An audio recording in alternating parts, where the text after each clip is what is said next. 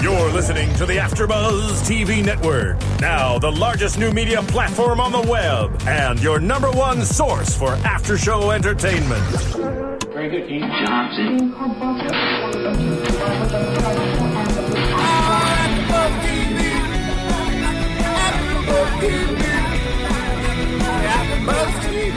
From the AfterBuzz Studios in Los Angeles, California, presented by Maria Menounos and Bing.com, and streaming live thanks to Akamai Technologies, this is AfterBuzz TV's Shameless After Show.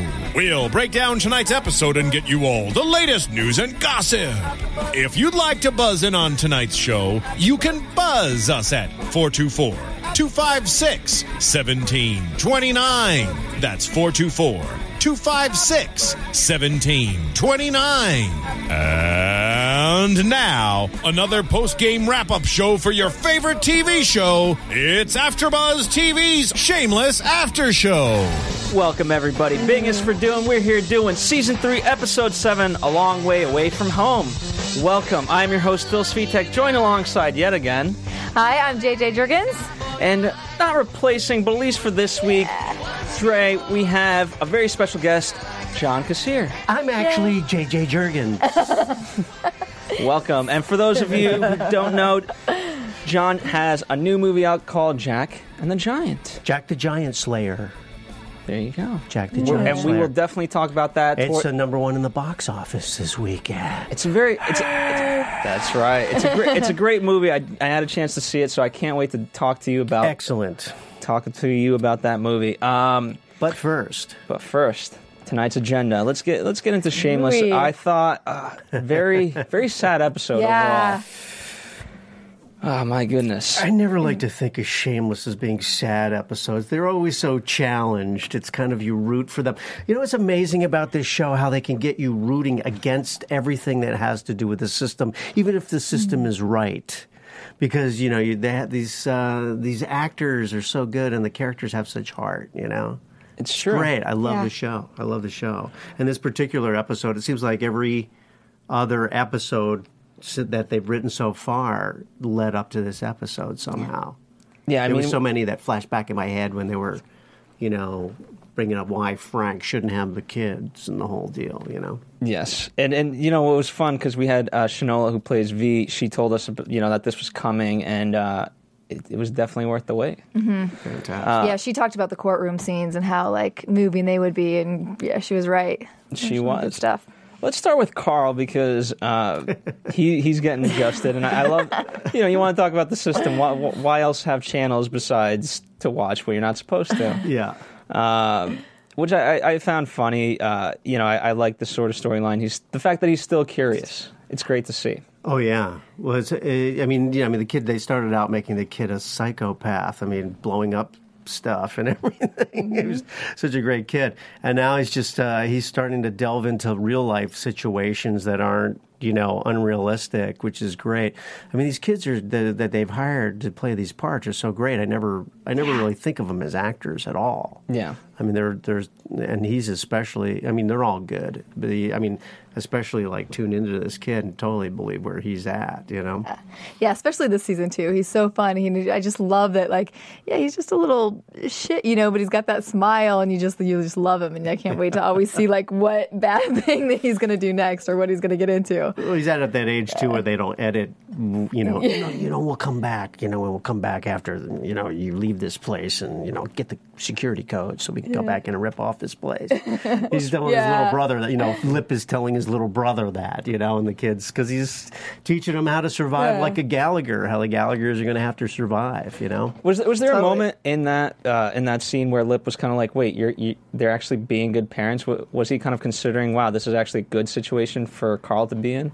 Well, yeah, I mean, and I think probably also, like, don't complain too much. I mean, they're trying to be good parents. I mean, he's always kind of facetious anyway, but, he meant that with true heart. It was a nice moment, yeah. Yeah. So it's great to see Carl. I mean, again, not too much there, but nice comedic relief in the end with Carl. A little bit of a slightly bigger storyline, Debbie. and the sweatshop. Working in the preteen sweatshop. I didn't write down the equation of what was it? 2 earrings for fries and the. Yeah. Yeah, and whatever for the burger For the and burger, with yeah. Mama Kamala. It's just terrible.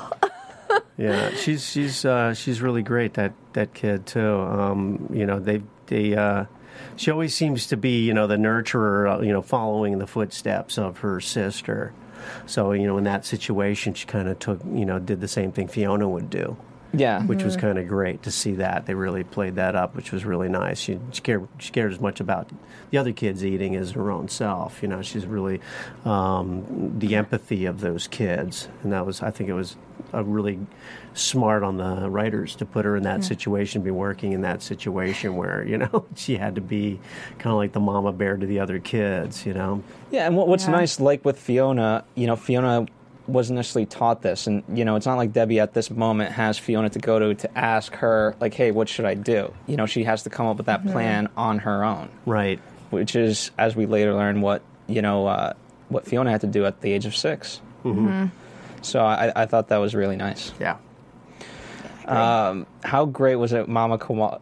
The glue to her eyes in that moment. Man, that's visceral. That's one thing I love about this show. It's like they go out of their way to make sure that, a couple episodes back where she was, where Fiona was working in a hazmat situation.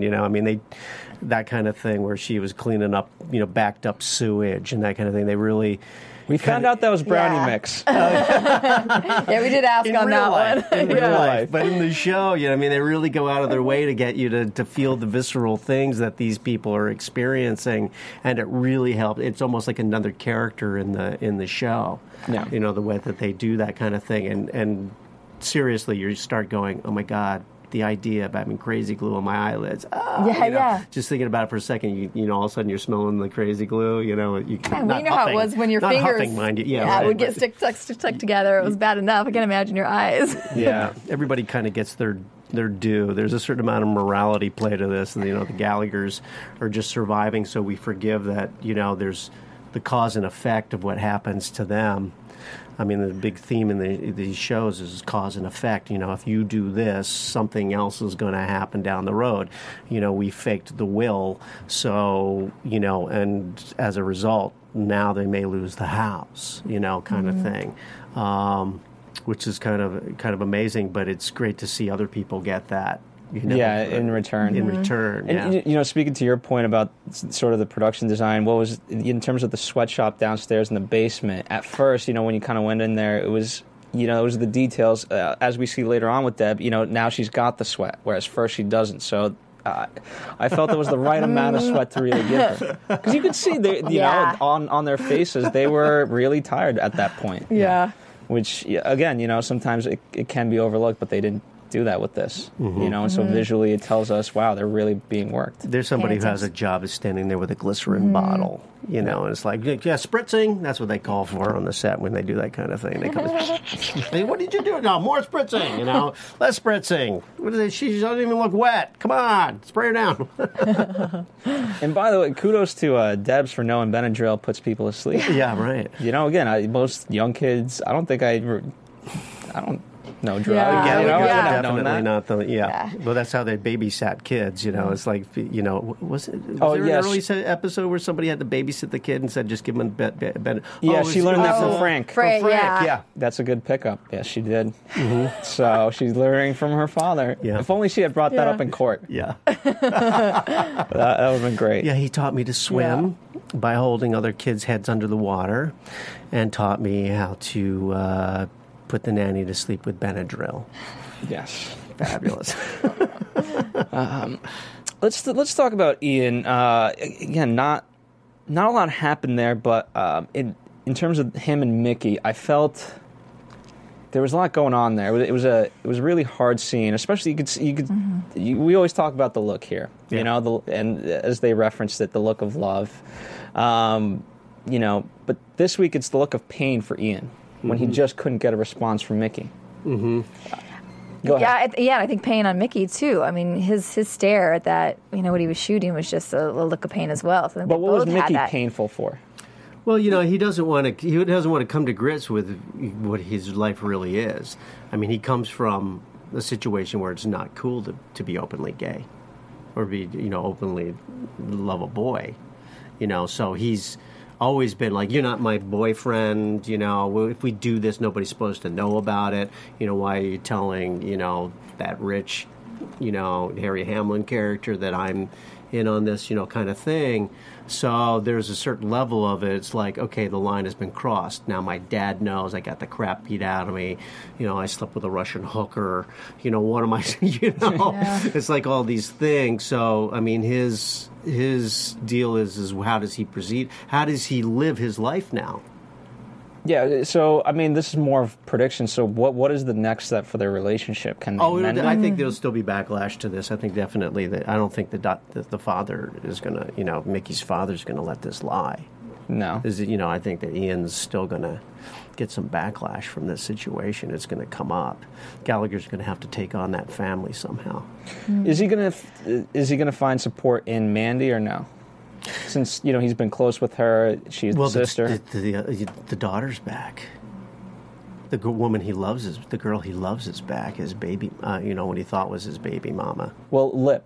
That's for Lip. Yeah. Oh, I'm sorry. Oh, Yeah, you're yeah. talking about Mandy being his best friend, and I was going to say what the point I was making is that because she's back, there's going to be problems now with Lip and Mandy. Yes. So I don't think that she's going to be able to be there for Ian because it's going to wind up being I think there's going to wind up being some kind of family feud between that family and theirs. It's got to be bad blood from all sides. Yes, and that's a good point that you make because Ian already confronted Lip about, hey, if you're going to date her, you got to date her. Yeah. You got to be there for her, and so I think Ian's gonna side against Lip. Yeah. So that'll be interesting. Yeah. It's going to be a real Irish war. That it will. All right. Well, we're going to get into the meat of this episode, obviously the court case. But before we get there, I want to thank all of you guys for listening, for tuning in every week and writing in, commenting. It really helps us. We do read it. It helps form our opinions. You guys have such brilliant opinions. So please continue to do so. Rate and comment. Let us know how we're doing, and we'll continue to evolve and get better, hopefully, for you guys. All right. But so let's get into the funnier side of things with Sheila this week, with Jody just taking it to a whole new level. Sheila just really opened up that can of worms. Didn't know she was one. By the way, props to Zach McGowan for really going there. I mean, they all He's do. had to. Yeah. He's had to every episode. Yeah. That's the character he's had to play. I'm like, there's always, we were talking earlier just before we watched the show about what, Evan Handler has to go through in Californication. There's always that one character that just gets the most absurd things. I mean, I've been that guy, but, has the most absurd things to have to play every week. And he's got how do you handle it if you're handed something like that? Oh, well, you have to treat it like it's a gift. Mm-hmm. You have to treat it like I can't believe they're writing this stuff for me, because what else are you going to do? You can't go kicking and screaming. It's, there's something about the reason that they're writing that stuff for you and what you're playing as well. So it's kind of a compliment on some level. But, sometimes you have to do some pretty... What's the craziest thing that you've had to do? Oh, God, I don't know. I remember that I was on a show called First and 10. It was HBO's first series about a football team, and I played a Bulgarian field goal kicker that could kick 60-yard field goals, but he had all this money. He had no idea of cause and effect and how he'd be, he would just do whatever he thought Americans did, and he was constantly, getting hung upside down by the goalposts or whatever. And Don Gibb had to pick me up and stick my head in the toilet. He had to dunk me in a toilet, and they brought it, and they go, and I said, and when I read it in the script, they go, you guys are going to bring in a new toilet. We're going to do, he goes, yeah. So we were shooting on college, College of the Canyons. That's the field we were using for our football sequences and stuff. And so we went into the locker room, and they go, yeah, we scrubbed out this toilet. I was like, it's like, dude, are you kidding me? You want me to put my head in that thing? I was like, no, I'm not putting my head in that thing. It was like, and the producer's like, come on, man, be a sport. I was like, dude, you put your head in that toilet, I'll put my head in that toilet. And did he? First thing he was like, Okay, who scrubbed out the toilet? The guy gets the guy already. How would you scrub it? And he goes, I did a pretty good job. He goes, not good enough. They cleaned out that toilet again, and I said, are you ready to put your head in it? And he goes, you know what? Let's put a liner in this thing. And sure enough, anytime they've asked me to eat something that's like, nobody would ever want to eat or that kind of thing, because there's no reason for it. There are ways to shoot things so that you can, have it sanitary even though it doesn't look sanitary, and have it safe even though it doesn't look safe, or eat something that looks gross but, like you were talking about with the brownie mix. The brownie mix, it's like... That looked very gross. It didn't look like brownie mix. Yeah.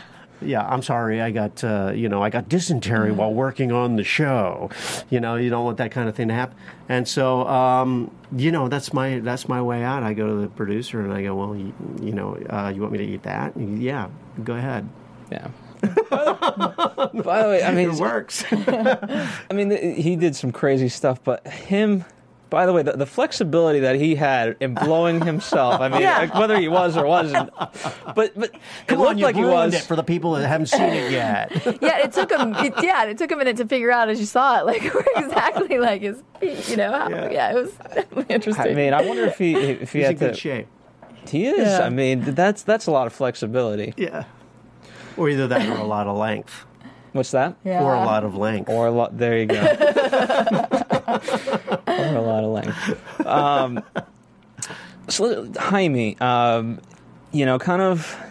Are you wondering whether that's actually? Do we actually know that that's the father? We don't. I don't think we do know that, right? We didn't see him before until we did. last episode. And some way in the way that she told her daughter that he's with his daddy.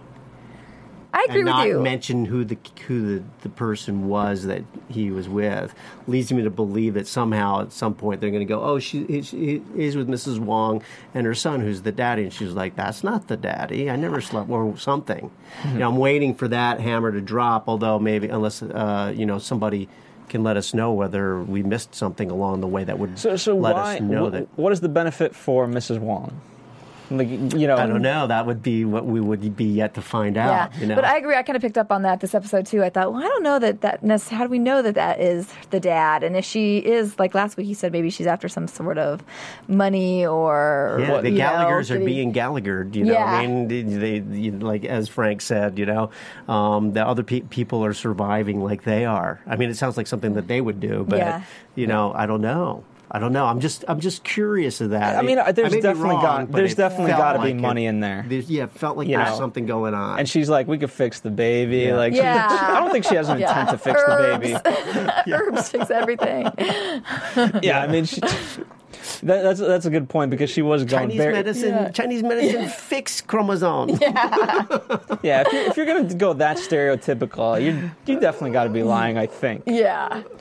So I agree with you guys. But that is an interesting point about Karen, and because in many ways I feel like they're going to have to now steal his baby back.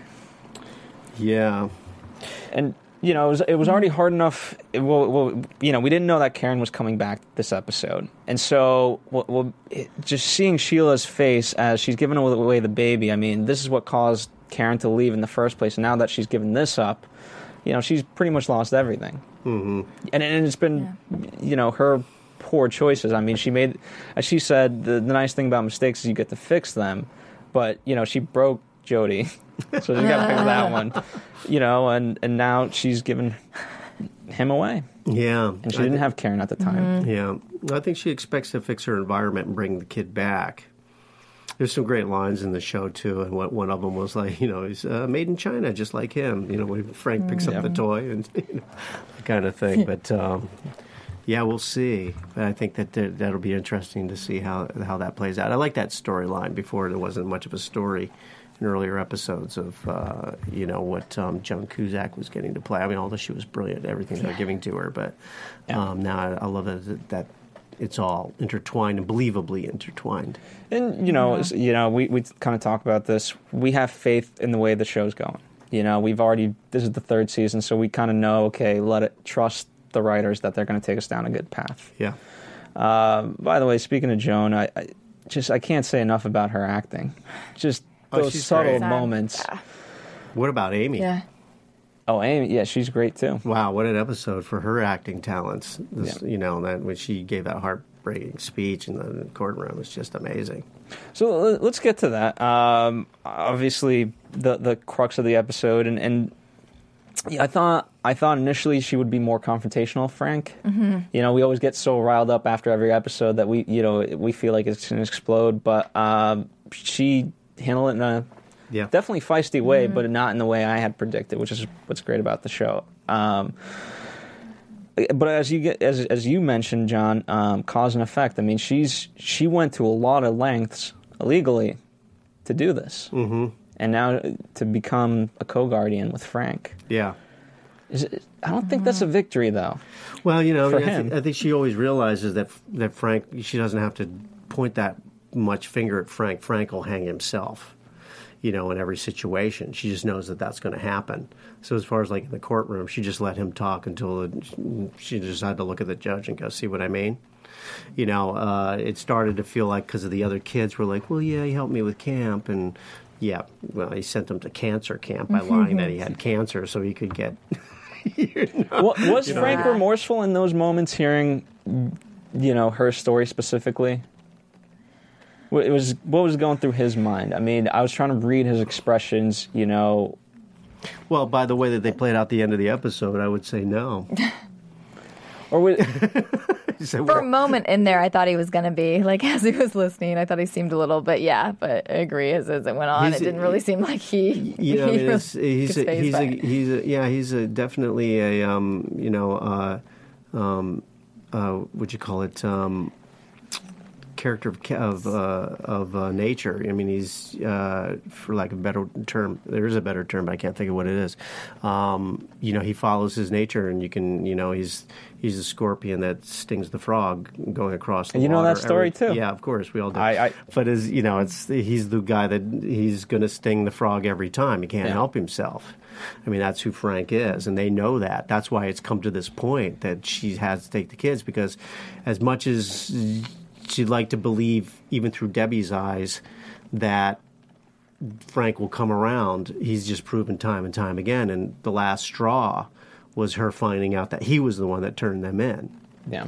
You know, and so she's like, you know, no more. Frank is gone. Frank is out. And now she has to, deal with him. But, you know, she realizes that, and that's they're tied in together whether she likes it or not. For me, I want to know why you guys think she said the story that she did. For me, it was to counteract what Debbie and Carl said for them, you know, so that they understood who their father really was. You know, because they were, you know, isolating those moments of goodness in Frank, but she wanted to let them know, like, you know, that was her, and this are the things that she had to deal with at an earlier age than them. Mm-hmm. Mm-hmm. You know, and I think they really took that to heart.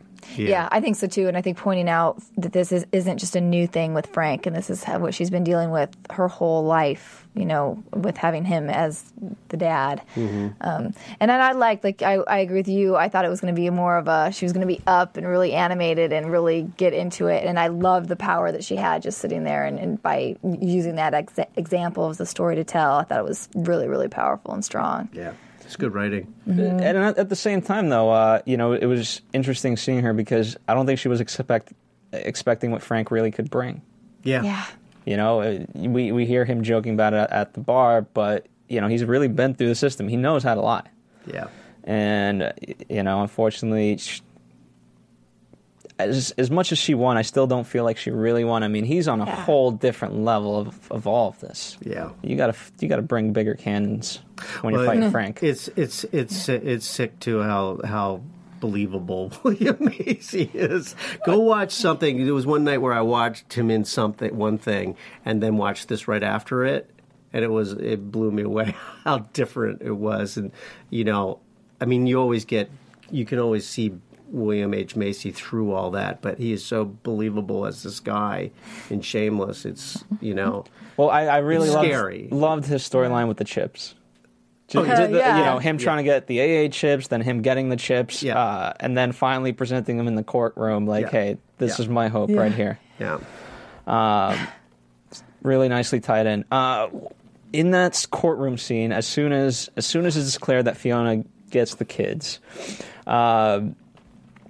Jimmy is handed the youngest, and he's holding him, and his disdain as he's holding this child.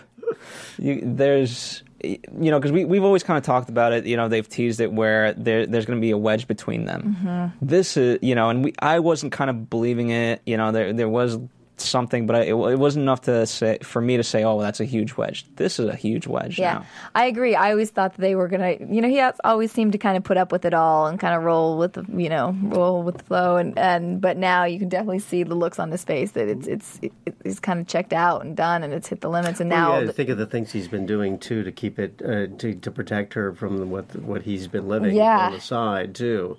And so that's, it's tragic too because he's lying to her, but at the same time, he's doing that because he wants to protect his situation with her. And now he's like going, is it worth it for me to protect that? Yeah, I mean, this was her decision. Doesn't he say something to the effect that this is her decision? Doesn't even realize how it's affecting me when he's talking to her father's his wife's father's henchman. Yes, that's doling out the money. Mm-hmm. For me, I really love the scene with the judge and Fiona because, we obviously had that moment with Jimmy, but for me, I didn't quite understand from his perspective until, the judge laid it out to her in those moments. Mm-hmm. Yeah. So I thought that was a really nice. It worked really well for Fiona, but it was also a nice device for us as an audience to clue us in on what the circumstances really were. Because they got everybody involved. True. They got everybody involved in all the storylines. I mean, this series has definitely evolved from what are these people going to do to survive, and how fun can the show be to see how far people will go to survive in this situation, to storylines that are all coming to a head and are all, really well defined. Characters are well defined. What's happening to them, even what's happening to the neighbors. Line of the episode: I don't want Kevin fucking my mom any more than necessary. Here's my thing about that. I felt we did it last week, but knowing that that they still have to do this, that's the most painful part about it. Yeah. Well, so they have to suspend a storyline for a little while to come back to it. Which is hard to do in series television, but they're pretty successful in this show. I mean, you can see by this episode that we just watched how many storylines came to a head in the same scene. It was amazing. It made you think about so many different things that have happened through the first couple of seasons of this series, just in that one courtroom scene. It's pretty amazing. Yeah. And everybody, but they're all in it together, so they're all helping each other. There's always... it's a survival family, and it's, Well, and we predicted with V that it wasn't going to take. You guys did. I was really hoping. I mean, my gosh. Yeah, but I thought when I thought it wasn't going to, I didn't think they'd keep trying. Like I thought that was going to be done with, like they'd go to the next plan, like we talked, maybe adopting or whatever, and I thought they would maybe just have one eventually and find out that they could. But I didn't think a lot of keep people going probably with the are mom. hoping. Yeah, I think a lot of people hoping that it really doesn't take, because it's a little odd and unsavory on some level. But my goodness. Where he tries to have sex with her like a Hasidic through the sheet. Yeah. I was like, I can't breathe. Yeah, with no hole for her mouth, but just for her. I mean, and from next week's previews, they're going to try again. They keep trying. Yeah. And I mean, how could they top the Holy Trinity? That's what I call that position, the Holy Trinity. Blasphemous Trinity or something like that. We got to call it. Going back to Jimmy, you, JJ, had a disgusted look or angry look. I don't know how to describe it when you saw Jimmy consider like, hey, I'm going to get her off now. Yeah, hoping he could last more than 10 seconds on that one. Why did he do it? I was disgusted. I've always been in Jimmy's corner and like had his back. You forgave him last time, right? I did. Yeah, But now you can't forgive him. No, I can't. Now I'm not forgiving him. His life's on the line. But that was just like, that to me was just a guy wanting to get some, like there was no need for him to do that, and I just felt sorry for Fiona and so now I'm not on him. Do you disagree, Team Jimmy John, anymore. or no? That he had to do it?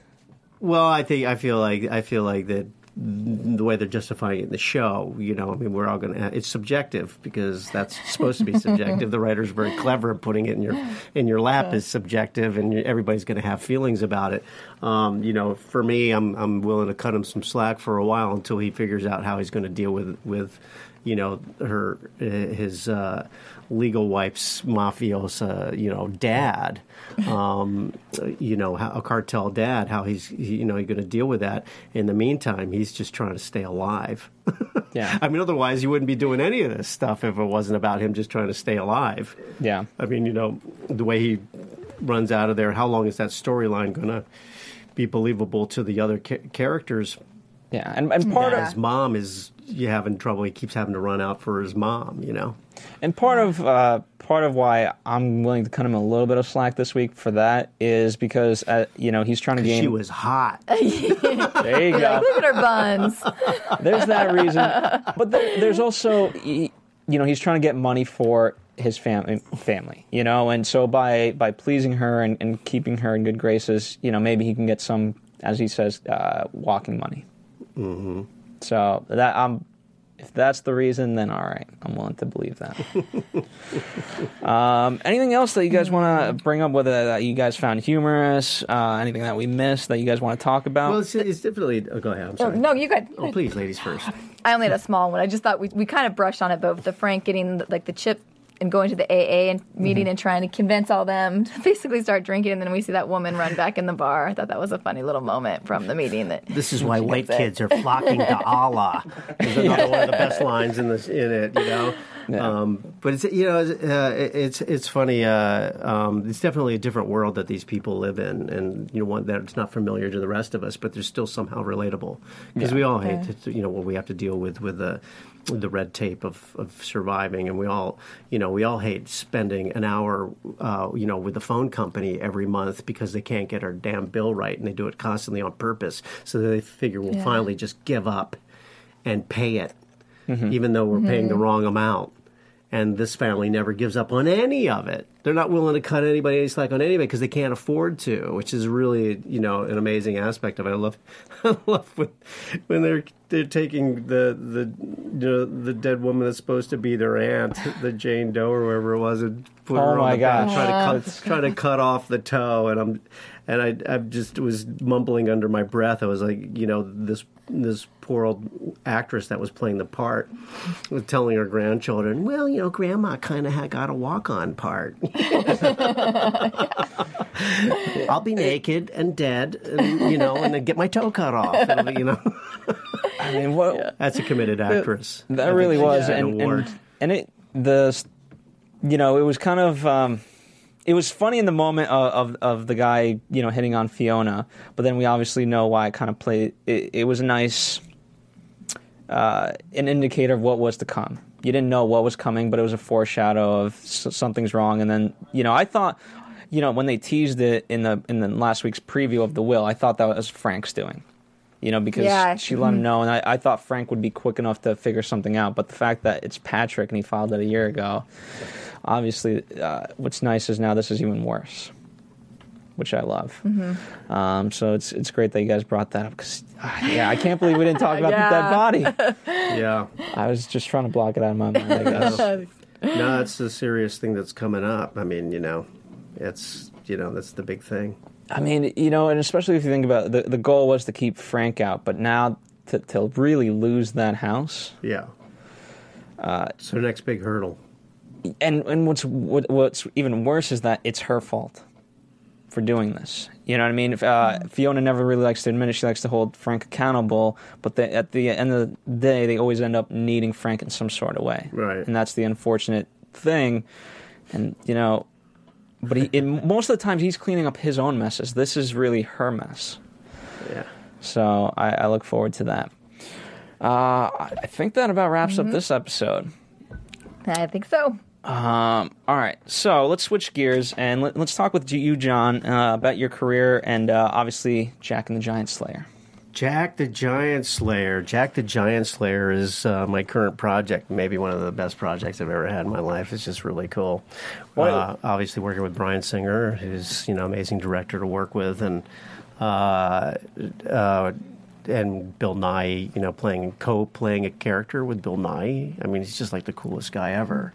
I'm like, Bill, let me know if I'm stepping on your process. He's like, John, I don't have a process. You couldn't possibly step on it. Which is kind of true, because he's just obviously every actor has some process, but he's just so natural, so naturally great at what he does that it was a sheer pleasure working with him.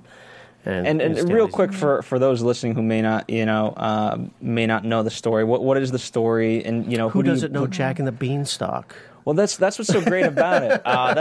That's what I really love. But I had a chance to see it, and what I love about it is that you guys took that notion and made it new and different. Yeah, the writers did a great job. I actually got the part through one of the writers, Dan Studney, who I did Reefer Madness with. Oh, wow. Dan was the co-writer and composer of the music for Reefer Madness, and we worked together over a long period of time doing the L.A. production and then of Reefer Madness, and then the New York production, and, of course, the movie. And Dan, mentioning my name, who was friends with Bryan Singer, and Bryan said, I want to meet him. I'm a big fan of his from Tales from the Crypt, and he has a Tales from the Crypt pinball machine in his house and the whole deal. So I went over with Dan one day to meet Bryan, and he's like, man, I love you. I'm going to work with you one day. And I was in your scenario, yeah, right, Bryan Singer's going to hire me, And then all of a sudden I get this call, I run into him at a charity event, and he's like, so do my people get in touch with you? And I'm like, about what? It's like, I want to take you to London with me to shoot this movie, I'm shooting. You're going to be playing a giant. And I'm like, what? I had no idea.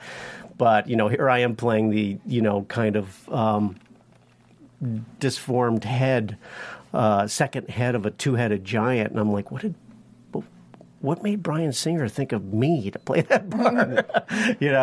Which is kind of fun and creepy at the same time.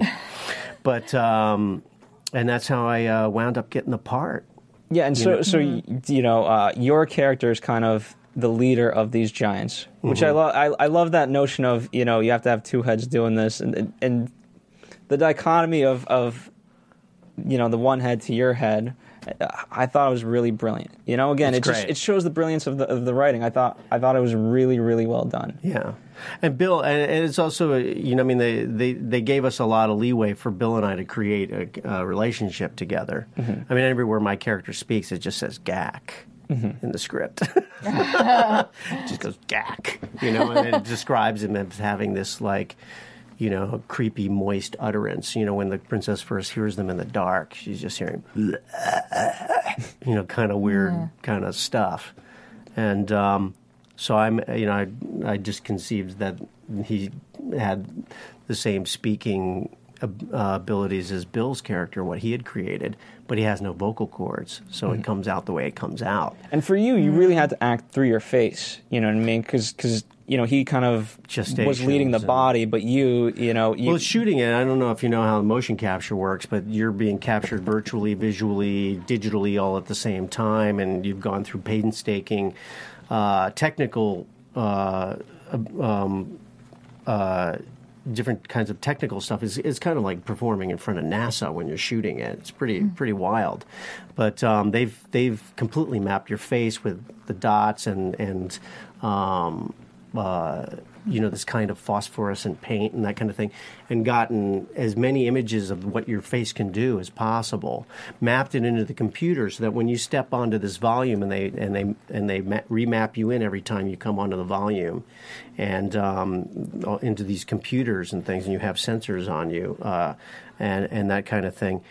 It recognizes all the information that they've already put in there about you, so that you're in real time. They can see you not as the character, but as what they call a kabuki version of your character. There's not much to it. It's almost like a cartoon version of it.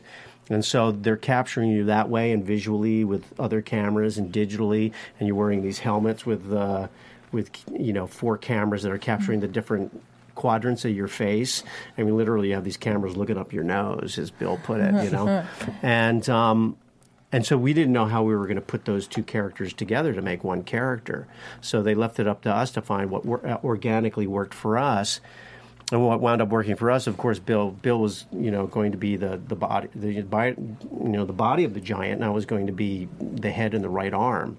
So I would have to mirror Bill. That's where all my street performing and mind training came in, and act separately with my head and my right arm at the same time.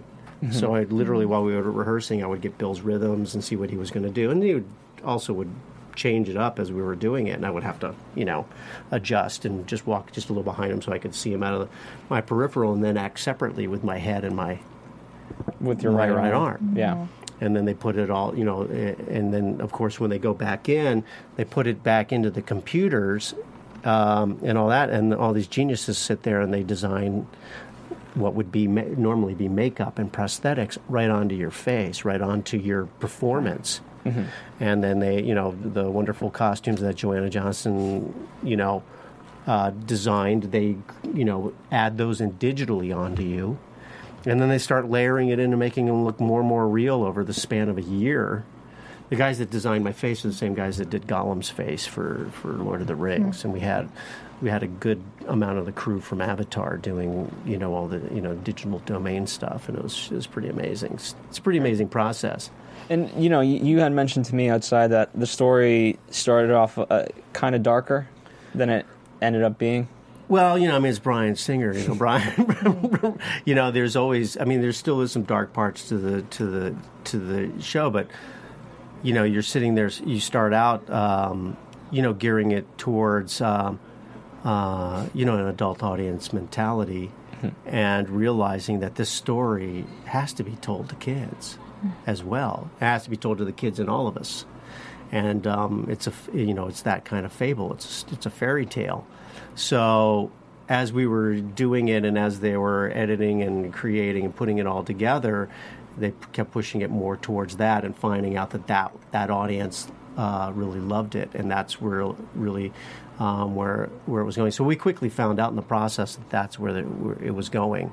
Mm-hmm. I think that everybody, when you're doing material of something that everybody has seen or heard before and think that they know what that is, and then to take, you know, Jack and the Beanstalk, and, you know, we're not doing Mr. Magoo, you know, as Jack and the Beanstalk. This is, you know, a great action adventure with, you know, Ewan McGregor and Stanley Tucci and Ian McShane and Nicholas Hoult and, you know, Eleanor Tomlinson, and it's a great action adventure, and we have the most cutting edge technology to bring it to life. I got to see the premiere in 3D, and I can't wait to see it in IMAX, because even in 3D, it feels like you're standing amongst giants. I mean, it feels like it's a complete e-ticket. I mean, Disneyland could never make it this clear. That's how real it is in front of you. And then at times it feels like you're the giant looking down on humans, and you get that perspective to the point where you get ground rush. It's pretty amazing. I can't. Yeah, wait I definitely got that feeling. You know, especially those scenes where you see the giant's point of view coming in on the castle and that kind of thing. Yeah, it's amazing. It was amazing. It's just because the story is so good. It's one of the first movies that I've sat down, and it's hard when you worked on a movie to have that willing suspension of disbelief and lose yourself in the story. It's much harder because you know what's coming, a lot of it, and that kind of thing. And it's the first movie I've seen in a long time where I just forgot that I was in a theater and didn't lose myself out of the story, and I was just there the whole time with it. It was really, what great. Was nice, it hit the beats of the regular fairy tale, right? But then it spun on its axis, a lot of them, right? You know, yeah. So good point. And you know, and speaking to your point about how diverse it is, the theater that I was in, young kids to, you know, really old people. And, great! And they were laughing. That's great. Everyone laughed at the right moments. Yeah, and it was for me really enjoyable experience. And I gotta say, I really love doing Reefer Madness. Oh, thanks. For those of you who have never seen that movie, you have to. I think it's probably on Netflix and stuff now. You can probably pick it up. You know, you certainly see scenes of it on YouTube and that kind of thing. But you want to see the whole movie. It has a great cast. It has Alan Cumming, who you've had here, right? Yes, we have. And Kristen Bell. and Steven Weber, who's just one of the funnest people I've ever worked with. Steven, I love. He's like a buffoon in a leading man's body, and he's just great. And a Gas Dyer, Amy Spanger, myself, Christian Campbell, and Nev Campbell, his sister, and we all know Nev. And just amazing cast, just really, really wonderful. And really funny. I mean, to give you guys a little taste of how funny it is, they're doing a Romeo and Juliet. They're reading that in high school. And the kids are so dumb that they think it's Romeo and Juliet. Just brilliant. Yeah. JJ, I know you have some questions. Yeah, I want to talk. I know you've done a lot of voiceover, and we were talking before. You said you tell the story about how you got first started in that. Oh, yeah. Well, I mean, as an actor coming from the theater, you quickly realize you don't make much money in the theater. I used to, when I lived in New York and I was doing off-Broadway, off-Broadway theater, in between jobs, which was long periods of time, I used to street perform in front of the Metropolitan Museum. That's how I supported myself. And I kind of got known as this guy that would perform out in front of the Metropolitan Museum of Art on Fifth Avenue. And I got in a show called Three Guys Naked from the Waist Down, which was a musical, three-guy musical about stand-up comedians, starring myself with Scott Bakula and Jerry Colker, who also was who penned the piece, who was the writer for the piece. Music was composed by his friend Michael Rupert, who was also a Tony winner for Sweet Charity on Broadway, it became quickly the hot show in New York, and this was the first year that they introduced Star Search. And this talent scout comes up to me after the show and says, we'd like you to come on and be a stand-up comedian on Star Search. I'm like, I'm not really a stand-up comic. You guys know that, right? I'm just playing a part. And they go, well, you could win $100,000. I went, fuck, did I tell you about my stand-up career? So... I went on the show, and because I really didn't have any jokes, I had done sketch comedy for a number of years with a group called Animal Crackers out of Baltimore. We were kind of like their version of Second City, and we had toured the USO as a comedy group and that kind of thing. And so I, went and grabbed some of my old bits, but most of my material were voices and characters, and, like I would do the Wizard of Oz in 2 minutes, as mayor of the Munchkin City in the county of the land of Oz, and I would do all these different characters, and those were my bits. And I just kept winning, and eventually I beat Rosie O'Donnell in the semifinals and Sinbad in the finals. Mm-hmm. And I wound up, all of a sudden they're like, you're getting booked opening for Tom Jones in Vegas. And I'm like, I have no act. How am I going to open for Tom Jones, And so I got my ass into the club, and that's where my material gravitated towards doing all these characters and voices and that kind of thing. I used to do the morning announcements with my buddy Fred, and we would do all the morning announcements in high school, and we would, the following morning announcement brought to you by a grant from the Mobile Corporation. And we would do send up a Masterpiece Theater or whatever, that kind of thing. So it was kind of an obvious direction for me to go with some of my work, and that's when I started getting asked to audition for a lot of voiceover stuff. And once I got Tales from the Crypt, I wound up with the best agents and the voiceover agents in the business. That was originally the ICM voiceover department. Now they're called DPN. My agent over there, Jeff Danis, is amazing, and I've been with them for, 20-some years since I first got Tales from the Crypt. And so the best thing about doing voiceover is you're not typed out by your age, I get to play villains, I get to play things that don't look like me, I get to play animals. I've done The Simpsons playing animals, and did Miko the Raccoon in Pocahontas, and, characters like the Crypt Keeper and that kind of thing. So it's a fun job. Yeah. It's a fun job. It's hard because it takes a lot of imagination, which, was one of the skills I got to use in Jack. But I also got to use my street performing skills in pantomime, doing the physical stuff. I got to use my theatrical training, working with Bill. Do you like doing now this sort of motion capture? Because now they can, instead of just doing voice work, they capture your performance. Do Oh, it's amazing.